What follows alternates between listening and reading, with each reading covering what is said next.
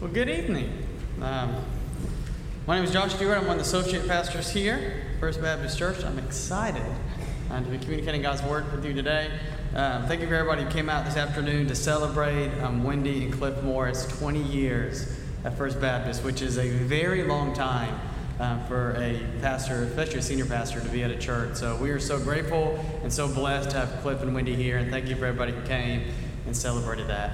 Let me open up in a word of prayer, and then we're going to get started. So let's pray. Lord, thank you so much for today. Thank you so much for life. Thank you so much for physical life. Thank you so much for spiritual life. And thank you so much for your word. Thank you, Lord, that you are the bread of life and that you completely satisfy us for all of eternity. And you're exactly what we need today. We need more of you.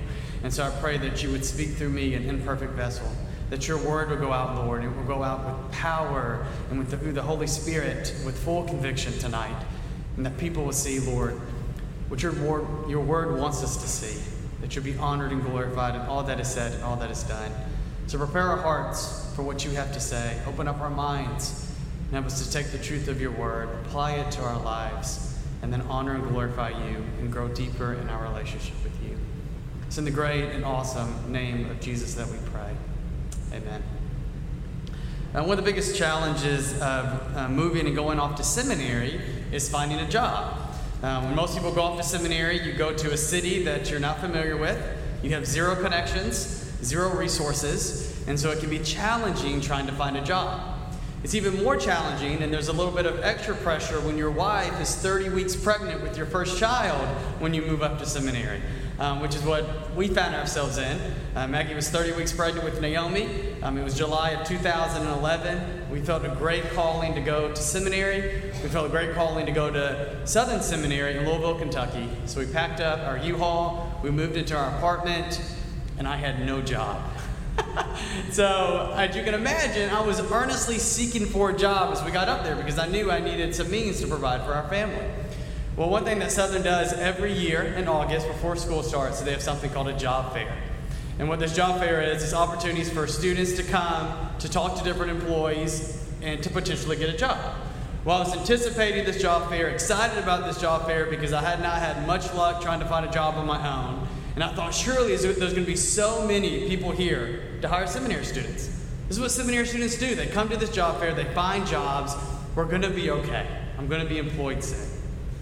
Well, I anticipate this job fair. I arrive at this job fair, and it was absolutely horrible. I don't know why they did it every year because there was barely any people there. There was barely even employers there. There was a lot of banks there. And I was excited because I thought these banks were hiring, but I found out pretty quickly the banks were not hiring. They just wanted my money, right? They wanted me to open up an account with them. And so I go to this job fair, I look around, I have a few conversations, spend about 30 minutes, and leave. And it was a complete waste of time. There was no benefit of going to this job fair. It meant nothing. Nothing good came out of it. It was not resourceful at all. Now, most of us have those situations in our lives that we look back and we think that was a complete waste of time. Maybe it was a job interview that you went to. Maybe it was a movie that you saw. It was a book that you read. It was an event that you went to that you're like, that was just a complete waste of time. My life did not benefit from that at all. Now, the good news is that I did end up finding a job. I did end up providing for my family, but it was just no thanks to that job fair. And we have those moments in our lives that typically they're not a very big deal. We can look back at those moments and laugh on those moments of being a waste of time. But in some situations, it can be very tragic. And what we're going to look at in our passage today is that Israel in the day of Malachi, they said that obeying God and serving Him was actually a complete waste of their time. A very sad reality that we're going to examine. And if we're not careful ourselves, we can find ourselves in the same situation of great sinfulness and believing that serving God or obeying Him is a waste of time. So if you have your Bibles, if you could turn to Malachi chapter 3. We're going to be in the very end of chapter 3, verses 13 through 18. We've been on a journey through the book of Malachi. I don't know about you, but it feels like a journey to me. It's been an awesome journey. We actually have one more sermon left, chapter 4, in the book of Malachi. And if you've been with us throughout our series, or if you've ever read the book of Malachi before, there's one big common theme throughout the book of Malachi, and that is sinfulness. Sinfulness in the day of Malachi is everywhere. the people of Israel were greatly sinning against God. Every chapter that we see, every sermon that I preach, we talk about sinfulness. And I want you to know that there's a goal behind that. There's a desire of mine, a passion of mine, my heart and my prayer as we go through these sermons, as we go through this series. And as I preach this sermon today, see, it's hard to talk about sinfulness. It's hard to dive into books of the Bible that deal directly with sin. But the reality is all of us are sinful. And my hope and my prayer is that if you are sinning in the same way that the people of Malachi are, that sin will be exposed through these sermons, that the Holy Spirit would convict you and you would repent of those sins and place your faith deeper into who Jesus is and what he's done for you. And so my heart and my prayer today is that the Holy Spirit would go among all of us, including myself. And if sinfulness is there, that it would be exposed in our lives. We wouldn't just sit there and leave it exposed, but we repent of that sin and place our faith deeper into who Jesus is and what he's done. So please, I beg you, I plead with you, be open to what the Holy Spirit is doing today through the book of Malachi. So let's begin in verse 13, and we're going to read down to verse 18 in chapter 3. This is what it says. Your words have been hard against me, says the Lord. But you say, how have we spoken against you? You have said, it is vain to serve God. What is the profit of our keeping his charge, or of walking as in mourning before the Lord of hosts? And now we call the arrogant blessed. Evildoers not only prosper, but they put God to the test, and they escape. Then those who feared the Lord spoke with one another. The Lord paid attention and heard them, and a book of remembrance was written before them, of those who feared the Lord and esteemed his name. They shall be mine, says the Lord of hosts, in the day when I make up my treasured possession, and I will spare them as a man spares his son who serves him. Then once more you shall see the distinction between the righteous and the wicked, between ones who serve God and the one who does not serve him. And so kind of the big idea, or the one main point behind this, is the title of the sermon tonight. Why do you serve God? What is your motivations behind serving God? Because we see today there's two groups of people here. There's two distinct groups that we see. The first group is found in verses 12 through 15. These are the people you don't want to be like, right? This is like, don't be like these people. We said these people are serving God, but they're serving God selfishly. And we see there's great consequences to serving God selfishly. Don't be like the first group of people. But then we have the second group of people. They're found in verses 16 through 18. These are the people that you and I want to be like. These are the people who are serving God, but they're not serving God selfishly. They're serving God fearfully. And we see the great and awesome consequences of serving God fearfully. And so what we're going to do in the remainder of our time today is we're going to walk through and examine these two groups of people. And we're going to see that God is a great God. And he's a God that loves us and cares for us and has done so much for us. And there's great consequences when we serve God. When we serve God with a selfish heart, there's consequences. And there's also consequences when we serve God with a fearful heart. And so the first group of people that we're going to examine today these are the people that serve God selfishly. And we're going to look at the consequences of serving God selfishly. Let's go back to verse 13. It says, your words have been hard against me, says the Lord. So God comes before them once again and says that your words have been hard against me. Your words have been harsh for me to hear. They've been a challenge for me to absorb. They're hard words. Probably in your life, someone has spoken hard words to you, and they're challenging to hear. They're harsh on your ears. And so God comes before them and says, you're sinning against me. Your words are hard. But once again, as we see throughout the book of Malachi, that the people challenge God. May we never be a people who challenge God when he exposes our sin. But look what they say. They say in the second half of verse 13, but you say, how have we spoken against you? How, God, could we have possibly spoken against you? What have we said that has been harsh on you or hard on your ears? And so God tells them in verse 14, this is what you've said that has been hard for me. Verse 14 says, you have said, it is vain to serve God. What they were saying to God, it is vain to serve him. It is useless to serve you, God. It is a complete waste of time for us to serve you. Just like it was a waste of my time to go to that job fair in seminary. It is a waste of their time to serve God. There's no benefit in serving him. A complete waste of their time. It's vain. It's useless. Serving God is to no benefit. And then they go on to say, not only is it useless to serve God, but they say, what is the profit of keeping his charge, or of walking as in mourning before the Lord of hosts? Not only is it pointless to serve you, God, but what profit does it bring us when we keep your charge? When we obey your commandments, what profit does that bring to us? And what profit does it bring to us when we mourn before you? And what they meant by that is, back in those days when somebody would repent of their sins, they had this outward appearance that they would do. They would dress like in sackcloth and ashes, and they would mourn so everybody could see that they were repenting of their sins. But the problem with this is it was an outward expression. It wasn't a reflection of their heart. They wanted other people to see that they were doing it. It was an act of showing everyone, look how great I am. I'm mourning of my sins. Jesus talks about it in Matthew chapter 6 in a little different way with the Pharisees. He talks about their fasting, how they disfigure themselves, and they make people know that they're fasting. Jesus says, don't do that. Right? Wash your face when you fast. Let no one know that you're fasting. Do it in a way that is hidden to people.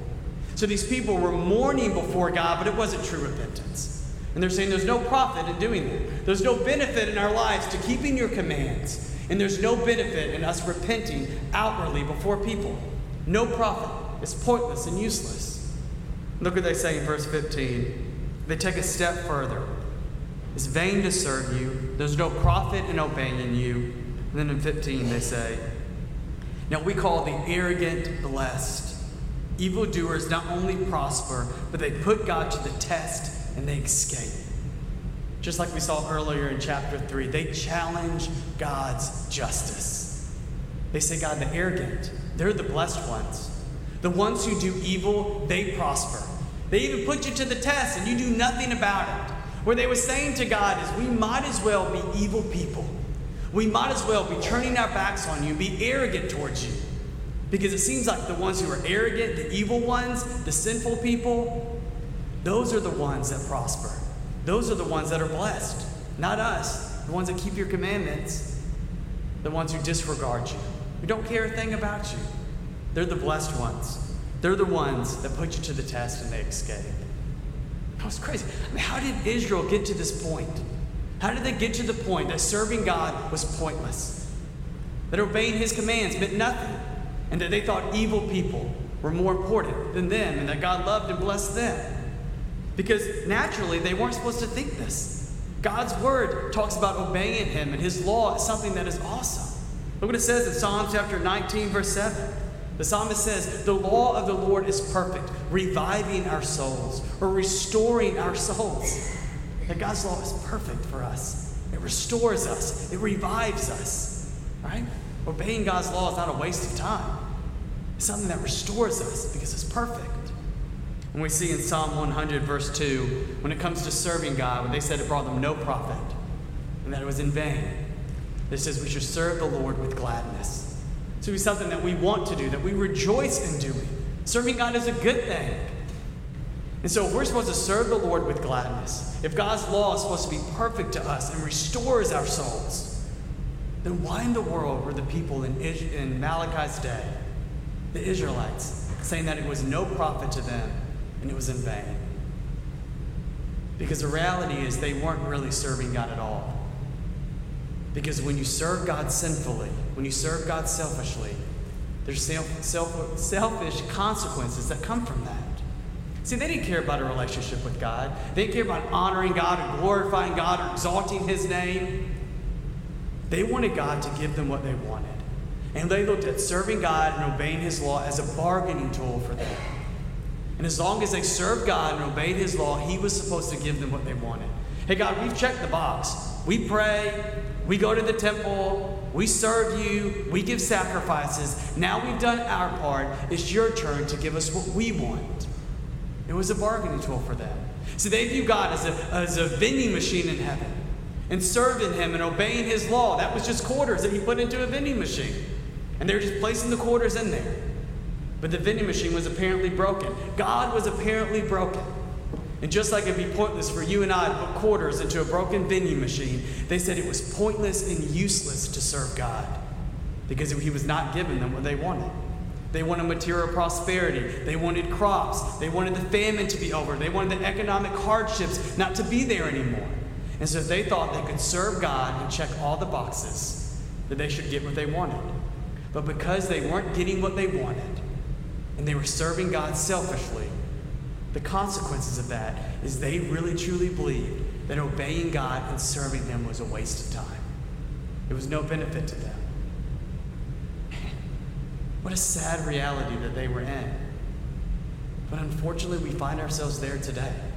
You and I can find ourselves in the same situation, because when we serve God selfishly, the consequence of that is we believe serving God becomes a waste of time and no profit to us.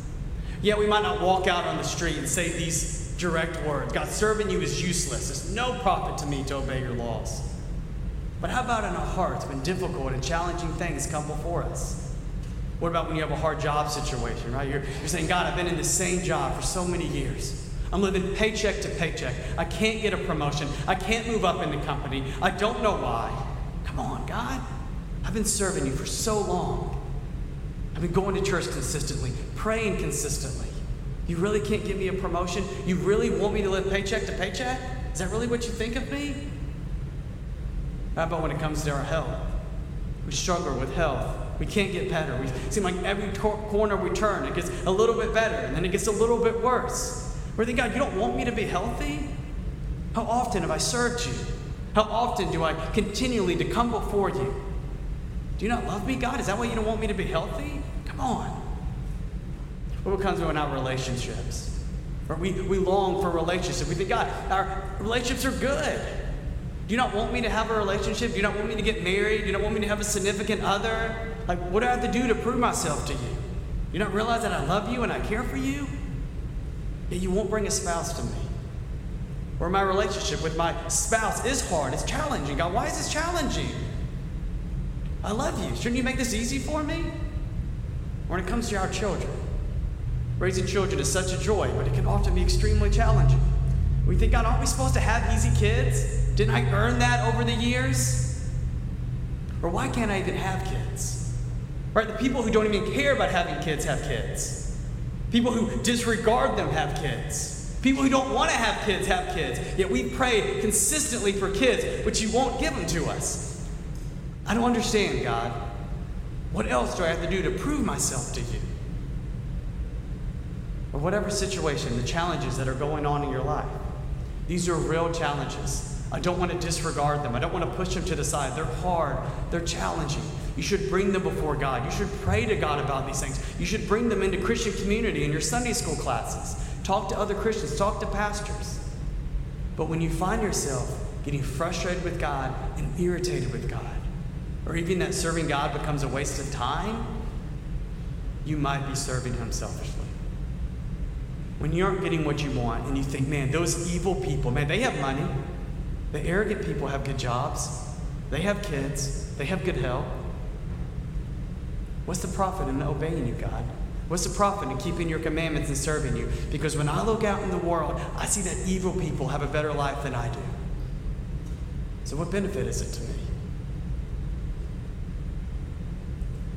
It's a hard place to be, and most of us might be there now, or we've been there in our lives. God, what does it mean? Why do you do this to me? But there's consequences to serving God selfishly. But if we're not supposed to serve God selfishly, how are we supposed to serve God? We have good news. We have verses 16 through 18. So we see the horrible consequences of serving God selfishly. He becomes a waste of time. He becomes no profit to you because you want God to give you what you want. And when you don't get what you want, you find yourself frustrated and irritated with God. Look what it says in verse 16. It says, then those who feared the Lord spoke with one another. And so the first group of people, they didn't care about God. They disregarded God. He was pointless to them. He was useless. He was a waste of time. But there's a second group of people. This is the first group of people that we see in the entire book of Malachi that honor God. It's good news in Malachi's day. There were people who loved God. And it says, and those who feared the Lord. That's an important phrase. See, to fear God in this context doesn't mean to be scared of God or to be terrified of Him. It's not like a giant monster or like a horror film. That's not what he means. But to fear God in this sense, it's used a lot of times in the Old Testament. It's this idea of having reverence for God, that worship towards God, that you realize that He is holy, He is set apart, that His thoughts are not your thoughts, that His ways are not your ways, that He's exalted, and that He's high. You don't want to disobey Him because you want to honor Him and glorify Him. And when you do disobey Him, you repent of your sins because He's an awesome God. He's highly exalted. He is great. You fear Him. You come before Him in trembling because He's so righteous. I was talking to some pastors about this, and we were trying to process through what does it mean in the New Testament age, right? This Malachi was written in the Old Testament, which is before Jesus came. So what does it mean to fear God in the New Testament? How can we correlate that? Because it's used so often in the Old Testament.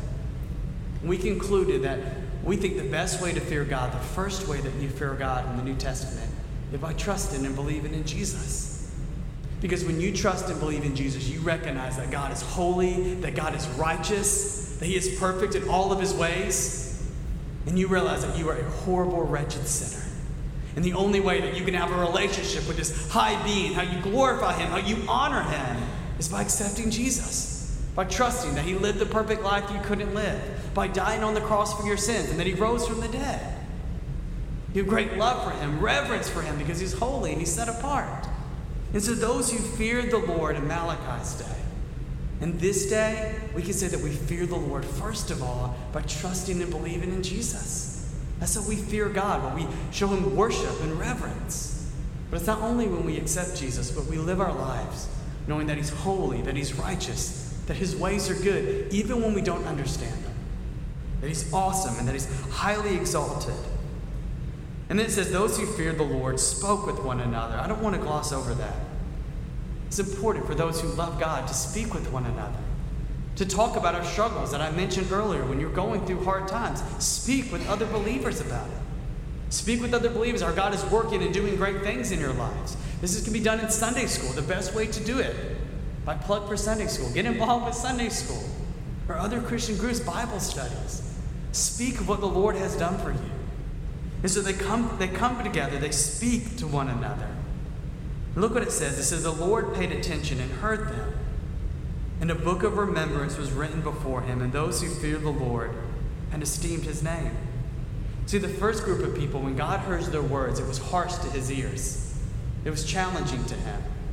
But these people, it says God heard what they had to say, and He wrote it down.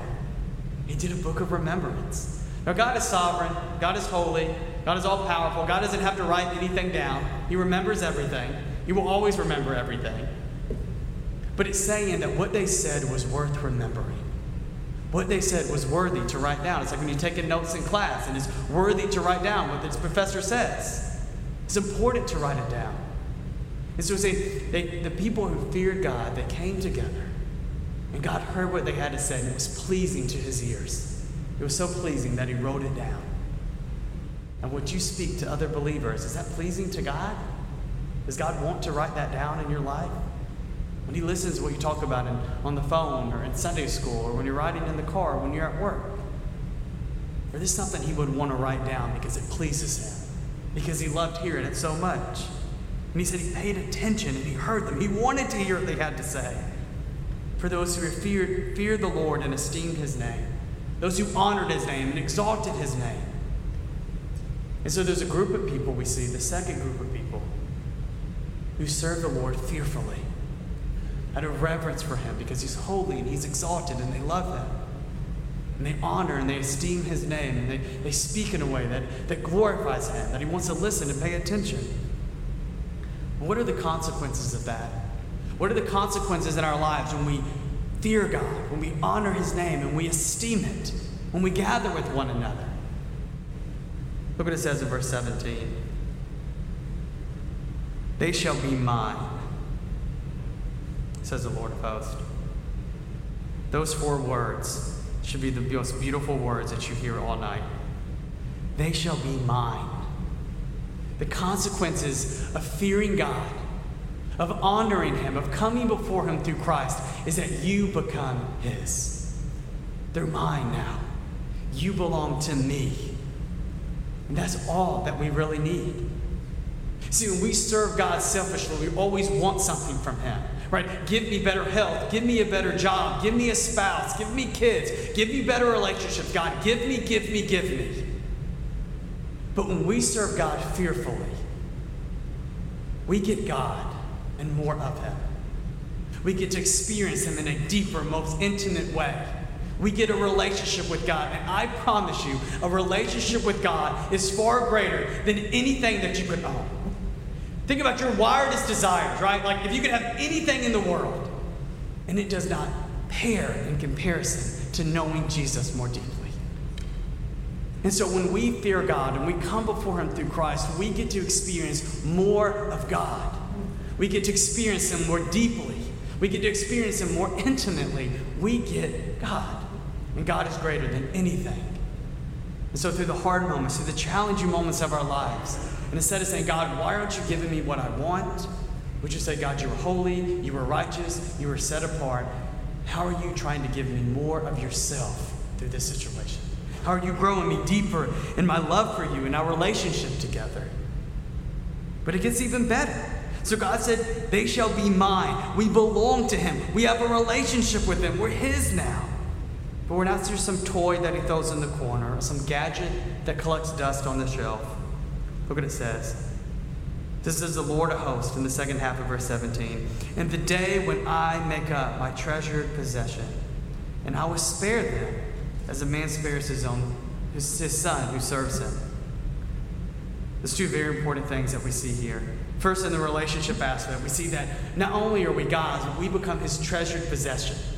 This is something that is valuable. It's used in the Old Testament. The book of Chronicles is referred to gold and silver. Somebody's treasured possession. This is like your most precious thing. It's like a girl's engagement ring right after she gets engaged, right? It's like the most precious thing you can think of. Like your most treasured possession. Like this is what you belong. Yeah, this is insane. Like we're God's treasured possession. Like out of everything that he has, he values us. Like he has stars and galaxies and planets and everything at his disposal. But he comes to you and I and says, you're the ones that are my treasured possession. You're what I value. You're what I love. You're what I want to be with. What I want a relationship with. You and I become his treasured possession. And he says that we become like a son to him who serves his father. Because the ones who serve God in vain, right, they did it out of selfishness. But we serve God as someone who has a relationship with him, like a son serves their dad. Because we love him. Because we enjoy being him with him. Because we want to spend time with him. I've done a lot of projects with my dads over the years, or my dad over the years. And when I would serve him, it would be because I loved him. Because I wanted to spend time with him and have a relationship with him. It wasn't vain. It wasn't pointless, even if the project wasn't very important. Because I got to be with my dad. Because I got to grow in my relationship with him. And so when we serve God, it's as the sons serves their father. It's in a relationship because we're his treasured possession. But not only are we his treasured possession, but what's important here is we see the action that he takes. This is the day when I make up my treasured possession, when I gather my treasured possession, and I will spare them as a man spares his son who serves him. God's going to spare us. And we see earlier in chapter 3 that judgment is coming. And God says, I will spare them. They will not experience the punishment. Because he says in verse 18, then once more you shall see the distinction between the righteous and the wicked, between the one who serves God and the one who does not serve him. He's reminded them once again that judgment is coming. He says this earlier in chapter 3, that there will be a day of judgment that will be here. But during the day of judgment, you will see there will be a distinction between the righteous and the wicked. See, you might think the arrogant are blessed. You might think that evildoers prosper. But a day is coming and you will know who the evil ones are. Like we saw earlier in a few sermons ago, every sin will be punished. Every sin that has ever been committed will be punished. And for those who are evil, those who don't fear God or accept Jesus Christ as their Lord and Savior, they will be punished for their sins. But the great news is, if those who do fear God, who esteem his name, who come before him and accept Jesus Christ as their Lord and Savior, those are the ones that he will spare.